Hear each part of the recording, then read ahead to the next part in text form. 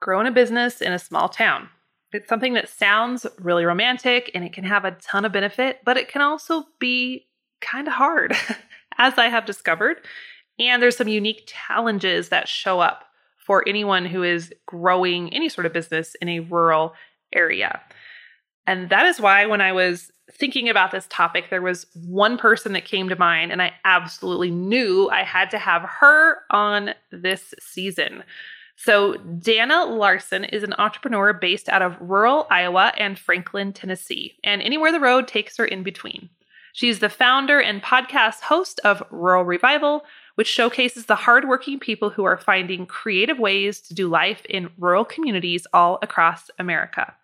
Dana also serves her audience as a member of the Governor's Empower Rural Iowa Task Force and co-creator of The Ruralist. Beyond that, Dana brings her clients creative and strategic solutions for brand ignition and social marketing through Spark7, her consulting company, and she also runs a nonprofit record label. So she is one busy lady. She actually came to our homestead a couple years ago, and I was on her podcast, and so I'm thrilled to have her on mine. She's a wealth of information. If you are in a small town, you want to move to a small town, you are going to love this episode. You're listening to the Old Fashioned On Purpose podcast, where ambitious people master the art of returning to their roots. Have you found yourself disenchanted with society or wishing you could opt out of the rat race? Perhaps you're craving a life that's meaningful and tangible, a life where you can create and produce instead of merely consume. I am Jill Winger, best-selling author and longtime homesteader.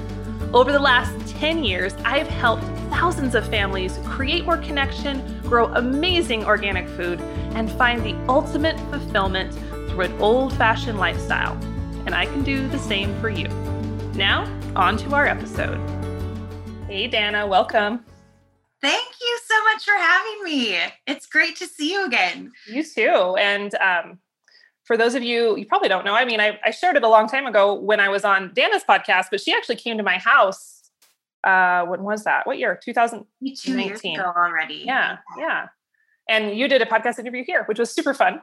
And so now I get to have her on my podcast. So I've been looking forward to this conversation. I was actually out in the garden this morning going, I just can't wait to talk about this because it's really important. And there's not a lot of conversation, at least in my circles, about, there's a lot of small town living, but not like, how do we navigate this in its uniqueness? So it's going to be good. Yes. Alrighty. So I guess let's just kick it off. Give everybody a little bit of background on kind of what you do and why rural revival and small town living is such a passion for you. Yeah. So I grew up on the farm in Iowa. And when I graduated, I always tell this story, but my whole class was sitting around a campfire by a pond, a farm pond, like the night before we graduated. And I just remember everybody saying, I wish there was a way we could stay here. We're a very ag-based community, which is what a lot of our small towns are. And unless you had a job in ag, this was kind of pre-work from home internet. There just wasn't really jobs available for us, and especially after college. So we all knew that we probably wouldn't live in our hometown anymore. And it was just kind of sad. And I never forgot that. And as the years went by, I found myself living in Nashville, and I would drive home through all these small towns. And I just would be like, what can we do to try to save our towns? Because this was a special place to grow up. And I know that we have something special here in rural America. And I just want people to see the opportunity that I see here. And I think living in Nashville, like, it's such an entrepreneurial city.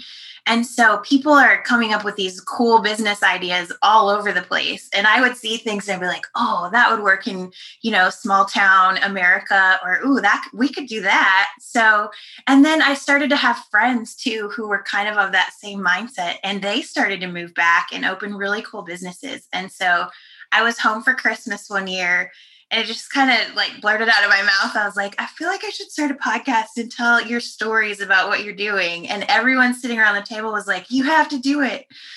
And so that was kind of the start of the idea.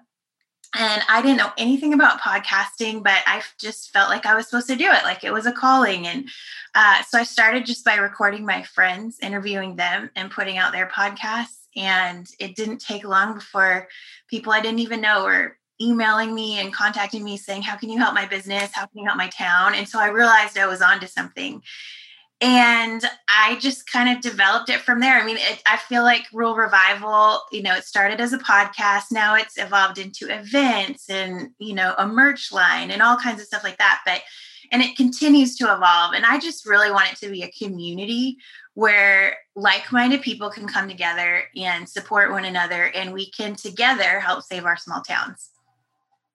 I love it. I absolutely love it.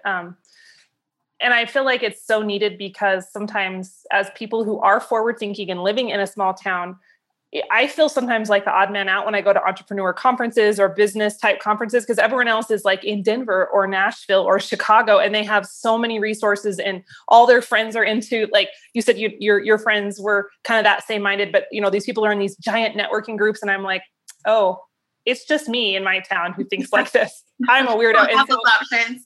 Yeah. And it's isolating. So I love that you feel this need. I think it's so important. Thank you. Yeah, it's been really fun. And the best part is just all the great people I've gotten to meet along the way, like you. And it's been really fun. Yeah. So many good people in the small towns. I think they're still some of my favorite people, all the people with the vision and who are willing to live in those rural areas and bring it to light. It's good stuff. Good people. Yeah, absolutely. I feel like I can pop in anywhere and you just feel like you're among your people. Yeah, for sure. Yeah. So I think COVID, I think it was on this trajectory already, but COVID kind of really kicked it into high gear. There's a massive resurgence in interest around maybe not even business in small towns, maybe partially that, but just living in small towns. People are leaving the big cities and buying up houses and land and real estate just to like get out of the crowded areas. Do you think this is just a trend because of what we saw with COVID, or is this something that you feel like can be more long lasting? I definitely feel like it can be long lasting. I feel like we were trying so hard to get there before COVID, and COVID obviously had a lot of negative impact. But one of the really great positive impacts of COVID is that it showed everybody that we can work from anywhere as long as we have internet. And so for these small towns that have been a little bit ahead of the curve and gotten great broadband service to their towns, I mean, you're already there and you can accommodate anyone with a city job who wants to live in the country.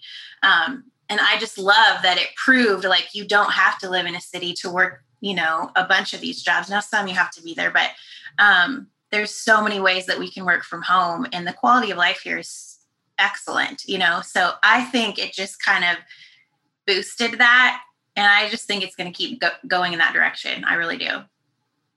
Yeah, I sure hope so, because it's such a good thing, I think.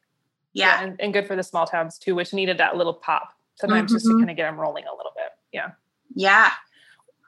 In all of the people you've been helping in the workshops you do and the entrepreneurs you connect with, what kinds of businesses are you seeing? Like if you have a town that's been kind of quiet or maybe what's the word, repressed or depressed or whatever for a long period of time, and you have someone forward thinking coming in, they're like, how can I help this town? Are there any particular types of businesses you see being better than others as far as getting that momentum going? Coffee shops are in demand, definitely. So I see a lot of that. I think a restaurant in depending on where you're at, can also be a big win. Some places just need a boutique or a gift shop or something that is a little bit of everything. 30 miles, 60 miles to get that. And I always encourage towns when they're trying to figure out, okay, what is our greatest need? Sometimes it helps to go back to what you used to have. Like, Jill, I know you guys are restoring that soda fountain and stuff. Well, that is something really cool that your town used to have. And, you're bringing it back. And sometimes the answers to those questions are in what used to be there and what makes sense to bring back. Now, not everything we can bring back, and times have changed. So maybe it doesn't make sense, but I have found more often than not, if you're looking at kind of what used to be there, there's often, kind of a little bit of a roadmap for you there. But honestly, think about the things that you have to go somewhere for, that you're like, man, if I didn't have to go an hour for that, that would be so awesome. So, and coffee shops, I recently did a Live Rural survey, it was called, where I surveyed hundreds of people from rural America. And I just asked them, what's the number one thing you want to see in your town? And I was surprised by this answer. They said arts and entertainment. And Really? Okay. yeah. And so what I love about that answer is you can do some things in that arena that aren't super expensive. Like bring a band to town for some live music. Or, you can incorporate that kind of stuff, especially into a coffee shop setting, which is kind of why I brought that up.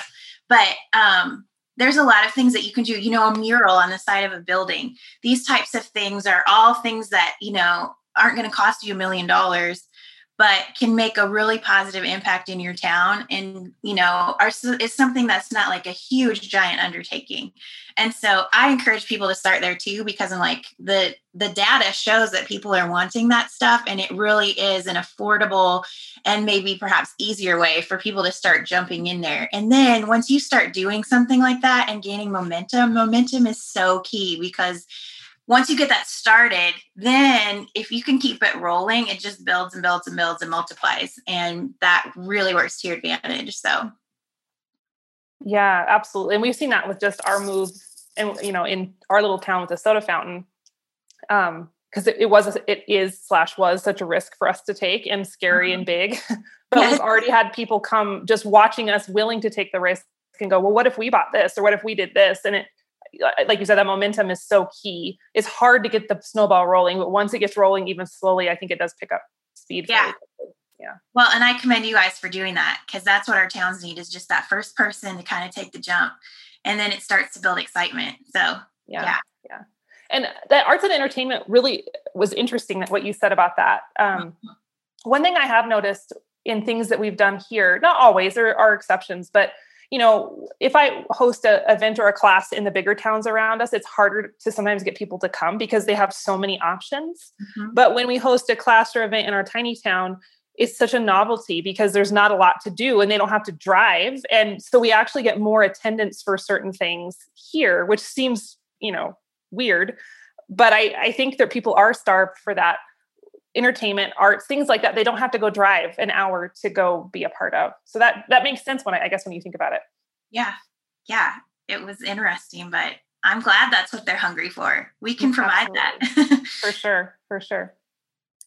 What benefits, if you have an entrepreneur or a homesteader, because we're really focused on homestead business here in this season, if they're looking at investing in a business in this, let's say they have a small town near them, or, branching out and going into a larger town in their surrounding area, what kind of benefits would they have in investing in that small town versus the big city with all the people and all the lights and all the flash? I mean, are there benefits to that?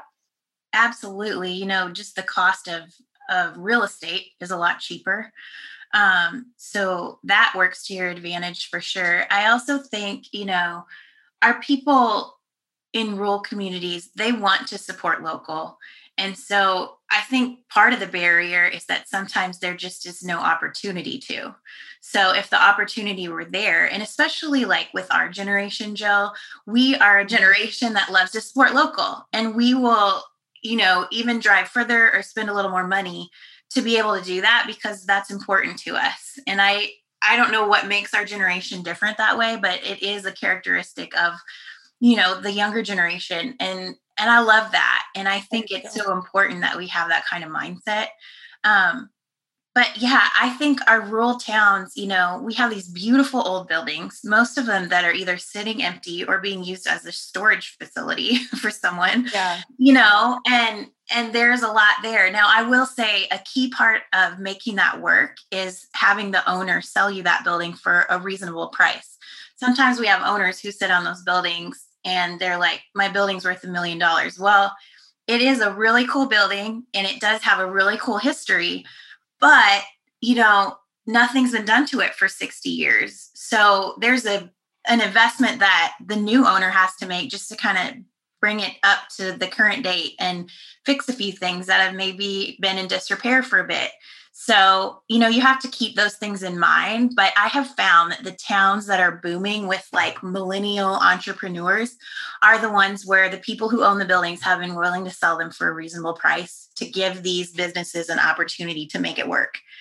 And I'm just shocked by when that happens. I mean, these people are eager to come in, and they've built amazing communities in towns with a population of like 250. So that's pretty cool when you stop and think about it.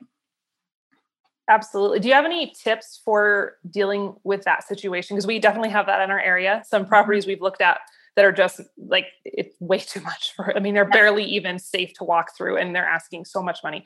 When someone's in that situation, do you have any tips for navigating that?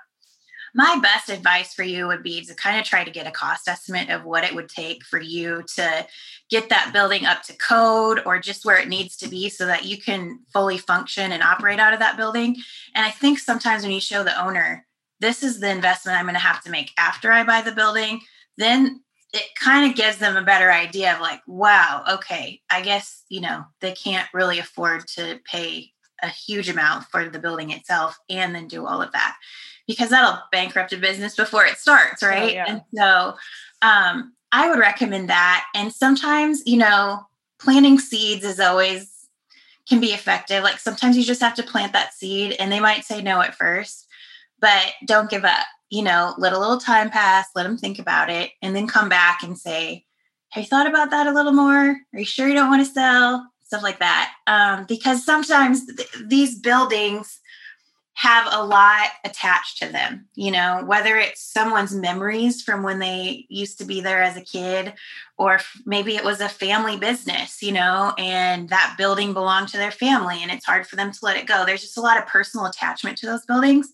And so sometimes it takes people time to work through that and to be okay with like, okay, can I sell this out of my family? Am I okay with that?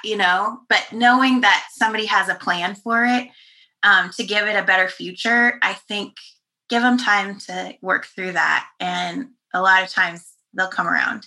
Mm-hmm. Yeah. And I've noticed that thing with the memories, like, but I love having old timers come in and tell me stories about the building we bought or whatever. But I have noticed it can sometimes skew our perception of what's going to work and what's not. And I understand, right? That's when you've grown up in a place and your mom and dad were there. I mean, it's hard to let go, but that's definitely something that is formidable sometimes.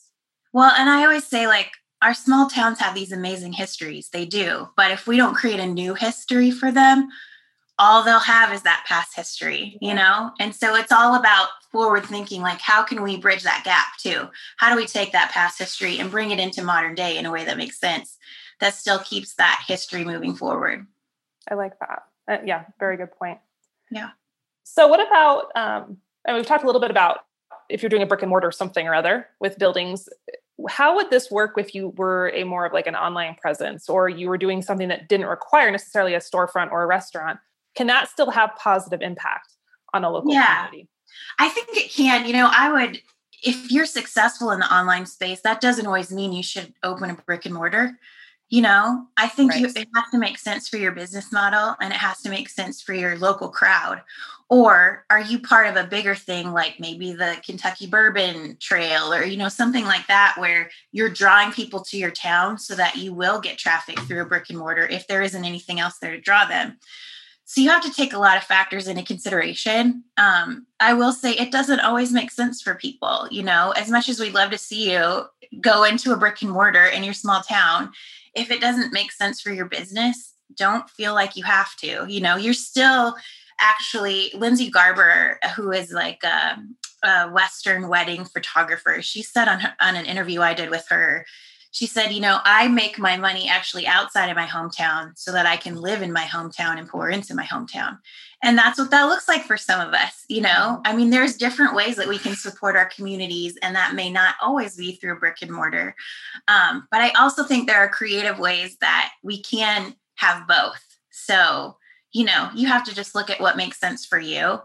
And maybe also I've seen what has been successful is someone may have a stronger online presence, but they collaborate or partner with someone else and they split the space and then it works for everybody. So don't be afraid of that either, because sometimes it's just nice to have that cushion of another person, paying the monthly rent or paying the electric with you, where you don't have all the responsibility on yourself then.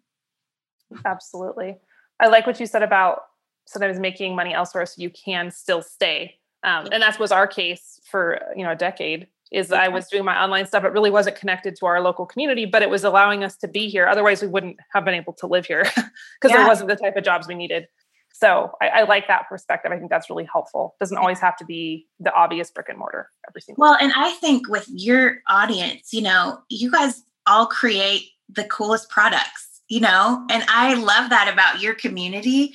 And so it may just be like someone else who has a brick and mortar who can sell your stuff there.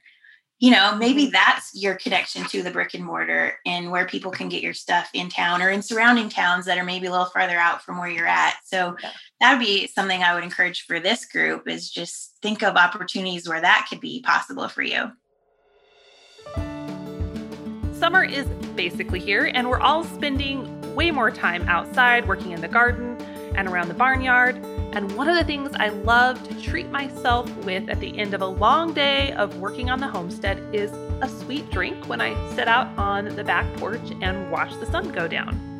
Now, this may be a little bit of a surprise to you, but I kind of like Coke and other pops and sodas, but I do try to avoid them. And one of the ways I do that is by playing around with different flavors of iced tea. I like to add a little stevia or honey or maple syrup, a whole bunch of ice, and everybody is happy, even the kids. However, I have learned that not all teas are created equal. A lot of the teas that you might find at the grocery store have been treated with pesticides, or they're packaged in bleached tea bags, or they're loaded with a bunch of artificial junk. Thankfully, I have found some organic loose leaf teas that are amazing. The Positively Tea Company is family owned and operated, and they take their tea very seriously. They have 0 added sugars, but the taste and quality are amazing. Plus, their prices are hard to beat. I especially love the value of the 1-pound bags, which means you're basically getting 4 times the tea for only twice the price.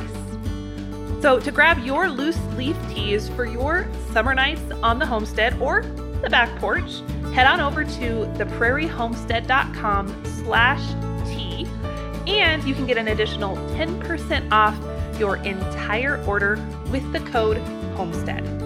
And now back to our episode. So let's say someone has an interest in creating more economy or some revival in their town, but they don't have a business idea. They don't know where to start. They're not sure if they have the investment to, just pour into the town. What would you suggest for that type of person? I might start, if there's a way you could survey your town. A lot of our communities have like a town Facebook group or page, and that would be a great place to just be like, what kind of business would you like to see come here? And see what people have to say, or what do you think we're missing in our town? And feedback is like so valuable. I mean, even when we think about our social media pages, I love when I'm trying to think of what I should do next, asking my audience, because they'll tell me. And so if you ask your people around, like, what do you think's missing here? Or what would benefit you most? You'll be surprised by what they share, and you'll probably find a common denominator somewhere in there where you're like, okay, this looks like the biggest need. And then you can start there. And I mean, there's a lot of different ways that you can either rent a building if you can't afford to buy one at first. You can work with your city. Sometimes the city will actually offer some discounts or some perks to you if you were to start a business there. Because maybe they're like, we just got to get something in here to get the ball rolling. They may be able to give you some incentives, and so don't be afraid to at least ask, because you never know. There's also a lot of grants available out there. And I'll just give you this tip. Like, I have a monthly group that meets, or a weekly group that meets, and it's all small town people, and we have guest speakers on, and we had somebody come on about grant writing, and she shared with us that she's the person who reads the grants that come in. And she said she actually likes reading the ones that are not written by a professional, because it's so personal that way. And so I just share that to like take the pressure off of you, to be like, oh, I don't know how to write a grant. You don't have to, like, just share from your heart. And that will come across in that application. And you would be surprised by the money that is available through different grants and things like that. A lot of it has to be matched. So it may require somewhat of a contribution on your end, or maybe your town's willing to contribute to something like that. But I think there's a lot of different options. And like I said, that can be a real win for people, because maybe if you survey your town, you find like there's really 3 big needs. Well, what if those 3 things could all share a space and start there, So I just encourage people too to think outside the box and not feel like I have to buy a building. I can be the only business there. There's a lot of different ways to get creative. And maybe you even start out as a pop up. I've seen a lot of success with that. Like, find an empty building in a town or a space that you can rent from someone else who already has a shop, but maybe like in the back room or out front or whatever it may be. And just do it for a weekend and see how it goes, test it out. And that, I have known businesses that have started that way. And now they have, multiple locations in brick and mortars. But if that works best for you, try it out. I always say I'm willing to try something once and see if it works. And if it doesn't, well, at least I know. But if it does, then it was totally worth trying it. And you never know what could come from it. So. Absolutely. Yeah. Do you have any tips for folks if they want to look into grant possibilities or programs? Where would they start with that sort of thing? Your local, like, I'm located in the state of Iowa. So we have the Iowa Economic Development Authority. And for each state, the title is a little bit different, but it's all the same concept. And so you can actually contact them and they will share with you, there's a huge library, we'll call it, of grant options available. And I'm always kind of amazed at the options that are there. And if you're willing to kind of dig and try to find what's, sometimes people just don't want to take the time to do that. And you can stumble across some pretty great things if you do just carve out a couple hours to really dig in and find what the options are for what you're trying to do. Mm-hmm. Reminds me of scholarships. Like when I was applying for college scholarships, like I thought it was going to be so competitive, and they're like, "Yeah, nobody else applied. You were the only one who wrote the essay, so you get it." And I think probably grants are a little bit like that too. Exactly. And I've heard of people who didn't even give out all their grants last year because of COVID. People just didn't apply because I think it just wasn't on their radar. And so a lot of these even have leftover funds from last year that they're looking to give out this year. So they have even more to give away this year. So if you're thinking about it, I would encourage you to go for it this year because your chances might be a little bit better. Worth the footwork, it sounds like. Yes, for sure. Exactly. Yeah.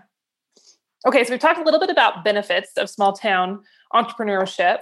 Let's go to the other side. What are some of the obstacles that you see with all the entrepreneurs you work with and business owners? What are some of the most common things that they run into that can be a struggle? I think, sometimes there are not a lot of people in our towns. And so foot traffic can be difficult. And if there's no other store in your town, it can be hard to draw people. And I always say, like, if you make yourself unique and you give people a reason to come, they will. And so that's a way to overcome that. But sometimes that is just limited and it's not a fault of anyone. It's just that we only have such a big pool of people in our area and that's what we have to work with. So, if it's a very niche business, it may be hard to do that in a small town just because you don't have the people around you to support it. But maybe online is a better option for that, So I think you just have to look at the scenario. I also think, our small towns, like you said, we're stuck a little bit in this is the way it's always been. And so that can be a big hurdle to overcome sometimes. I will say that the towns that I have seen be successful with bringing revival to their communities, there's the common denominator there is that there is always someone there who's casting vision. And if you don't have that, oftentimes you can't rally the people, Mm-hmm. But if you do have someone who's casting vision, and I know that's a big responsibility, and sometimes you can feel very defeated in doing that because people don't always come around. Like you said, some people like how it's always been and they don't really want to see it change. But I feel like if we want to keep our towns alive for our kids and for the next generation, we've got to pour into them and keep them growing and keep them moving into the future. And so as hard as it is to let go of the past sometimes, it's like I said, bringing that link from the past into the future and just keeping that going. And so that can be a difficult task, but in the end, I think it's worth it because it's worth saving our small towns. And, sometimes, again, it just takes people time to get their head around it. Like the first time they hear it, they might be like, no. But the more they hear it, and once they start to see what you're doing and that it's having a positive effect, they oftentimes will come around. So if you're stuck in that place of like, I'm casting vision and nobody, keep going, because once they start to see what you're doing, oftentimes it will start to shift things in them. And as much as they maybe didn't want it in the beginning, they start to see that, oh, this actually really is good for our town. So, yeah, it's tough. Like I underestimated how hard that piece would be when we embarked on our project. Just last week, even, I was so frustrated. I told Christian, like, if one more person tells me I have to do it this way because that's how we've always done it, I'm going to lose it. I'm going to go like nuts. Like, I can't hear that one more time. And I love old things. Like that's my whole vibe is old fashioned, old, keeping it cool and traditional. But I'm like, there's some things that should not be perpetuated. There's some things that need to be retired and they're very dysfunctional. And so it's hard sometimes, like people have different visions. So of what is supposed to be going forward and what should stay in the past. But, yeah. And I will say too, you have to kind of think about it from a perspective of you have a group of people who are willing to invest in your town's future, whether that be current residents, people who graduated from there, maybe someone whose family used to live there. I mean, those are kind of your people who are going to care about maybe donating money or donating their time into what you're doing to move the town forward. And so I would just encourage people to be strategic about that. Think about what's the best way to use those funds that are coming in, and how do we not give that all to one project if we have 3 different things that we really need to get done, or, which one needs to come first. So I would encourage towns to be strategic with that so that you're maximizing the money that you do have available for these projects that are coming in through things like donations or even the grant funds too. Definitely. I like the idea of keeping it, diversified as much as you can. Just keep multiple fronts moving forward when possible. I think that probably makes people, a little bit of something for everybody. Yep. When that works out. Yep, definitely. So you mentioned foot traffic, which is definitely can be a challenge. What are your best tips for marketing a rural business or a small town business? How do you overcome that just lack of bodies sometimes when we're looking at people coming in and out of a store? Yeah, I would say give people a cool experience and a cool reason to come. So I have seen a lot of people start inviting food trucks to come to their community, which that's been a city thing for a while now, but we're just starting to see that in our small towns. And if you get somebody who is a well-known food truck or just has something interesting, that can be a huge draw for people. Try to think outside the box. Even if you have a shop, who can you invite to do a pop-up in your shop that would draw some people? People want a fun experience. They want a reason to go to things. And so think about it from that perspective. What kind of experience can I provide for them that would make them want to come to my town? And I've seen people drive, from cities, they'll drive hour and a half one way to come have that cool experience if you create it for them and you provide it. So, a lot of times it is just kind of thinking outside the box, or even like partnering with someone maybe from a city, like a chef, or I'm just trying to think a florist, who could come in and do a cool class for people in your community. If you start getting known for having things like that, then people start looking for it from you. They're like, oh, when's their next thing? I want to come out to that again from my city or whatever it might be. So I just, there's so many cool things that we can do these days and that are working. And so I love Instagram for that reason, because you can just kind of scroll through and see, oh, that idea actually would work in my town. So that's a good source of inspiration if you're looking for ideas. And I think just getting outside the box, thinking creatively, and providing that experience for people is really a key piece. And, coming up with reasons to come to your town. Mm-hmm. And sometimes I wonder, I'm curious if you've noticed this. I feel like, it can be a detriment to be in an isolated community with not as many humans there. Right. But So it can almost make what you're doing a little more impactful because you don't have as much competition, like for lack of a better word. I have always thought if the soda fountain was in Denver, it would probably do great, but it would be harder to get people to pay attention to it because there's so much to offer or so much being offered in Denver. Whereas when it's in Chugwater, it's weird and out of the way and quirky, but it's almost like more of a thing to get on the road and be like, we're going to Chugwater for a milkshake. So I feel like it can be a benefit as long as you have the experience that you're providing. Absolutely. And if you could even get like a couple things that we talk about, like in our Cultivate group, is like how to get a photojournalist to come. Because if you can get somebody like that to come and blog or do a video segment about what you're doing in your town or your business, that's huge. And it just reaches more people so excited about coming. We also talk about, sometimes you have to have conversations with your key people. Like when someone comes into your town, who are the people that they interact with? Like if they stop at the convenience store to get gas and they ask the cashier at the convenience store, what is there to do here?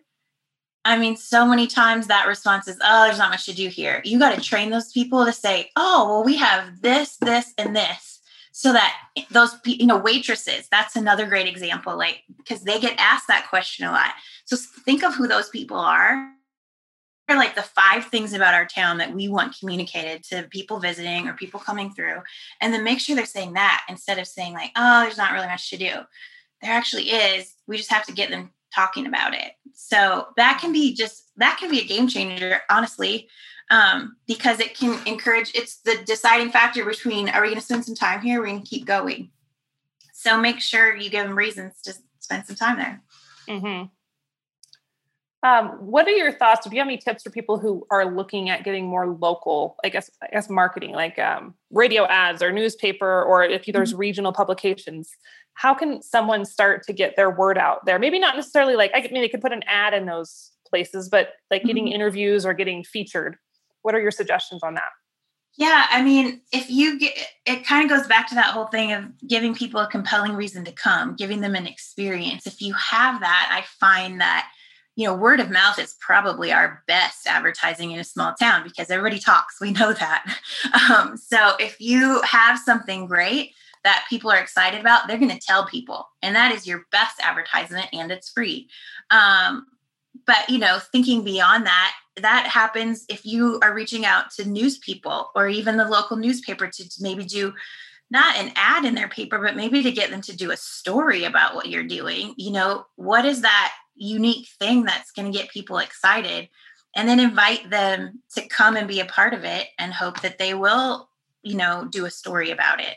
And so also like having great photos to put on social media is a huge win for you, and if that's not your thing, maybe find like a high schooler or somebody who has an eye for it, who can come in and help you with that kind of stuff. Maybe you don't have a local photographer, but it's just finding the right person who has an eye for it and who just like loves taking photos. So I think those things can sell your business probably more than anything. Because we're such a visual culture right now, everything's visual. And if you have good pictures and you're showing these cool things that you're doing, it just generates a lot of interest and it gets people interested in what you're doing and they want to know more. Definitely. So, yeah. Well, this has been awesome. Dana, any last bits of advice for those listening and who are interested in reviving their small town? I just want to encourage you all and say thank you for what you're doing. I know so much of what people are doing across America, rural America, can go without a thank you, or it feels like underappreciated. But what you're doing matters. It really matters. And it matters for the future of your community. And so keep going. If you're looking for some like-minded people to help cheer you on, come follow us at Rural Revival, because that's what we're all about. And we want to cheer you on in that. And I applaud everyone who is taking the risk. And, every person that I interview on my podcast, when I'm like, what advice would you have? And almost every one of them says, just go for it. And so, if you're on the fence about, man, should I do this or not? Like, just go for it. Give it a try. If it doesn't work, it doesn't work. But what if it does? And you just never know. So keep going and good job. Yeah, I like that. I like the what if it doesn't work, but what if it does? Like, that's the question. That's the question I don't want to leave unanswered. Yes. And that drives me forward for a lot of things. Well, I love what you're doing too. And I'm so excited to follow along, and it's very exciting what you're doing in Chugwater. Thank you. We are excited too. Lots to do, but it's good. So, it's an adventure. Yes. So remind folks where they can find you online, because I know you have the Facebook group and you have Instagram and a website and the podcast. So kind of give us a quick rundown of where folks can find you. Sure. The podcast is available on all podcast platforms, and you can find me. Our main social channel is Instagram, where we're on both Instagram and Facebook at Rural Revival Co. And then you can find our website at ruralrevival.co. And if you don't mind, I am going to say we are doing a collective cookbook of farm to table recipes. So this group, I'm sure you have like amazing things that you might want to contribute. And you can find all that information on our website, but you can submit your recipes there, and I'd love to have you be a part of it. So awesome. That sounds exciting. Right up my alley. So I know. Cool. Awesome. Well, thank you again for coming on. This is very encouraging and very helpful. And I am very excited for anyone who's been listening and who has had these questions about rural town revival to be able to have someone who they can relate to and have that community and not feel so alone. So good what you're doing, and I really appreciate you. Thank you. Thank you for having me. All right, friends, that's it for today's episode. As always, you can follow along with me over on Facebook at the Prairie Homestead, or on Instagram, also at the Prairie Homestead. And yeah, that's it for today. Thanks for listening, and we'll catch up on the next episode of the Old Fashioned on Purpose podcast.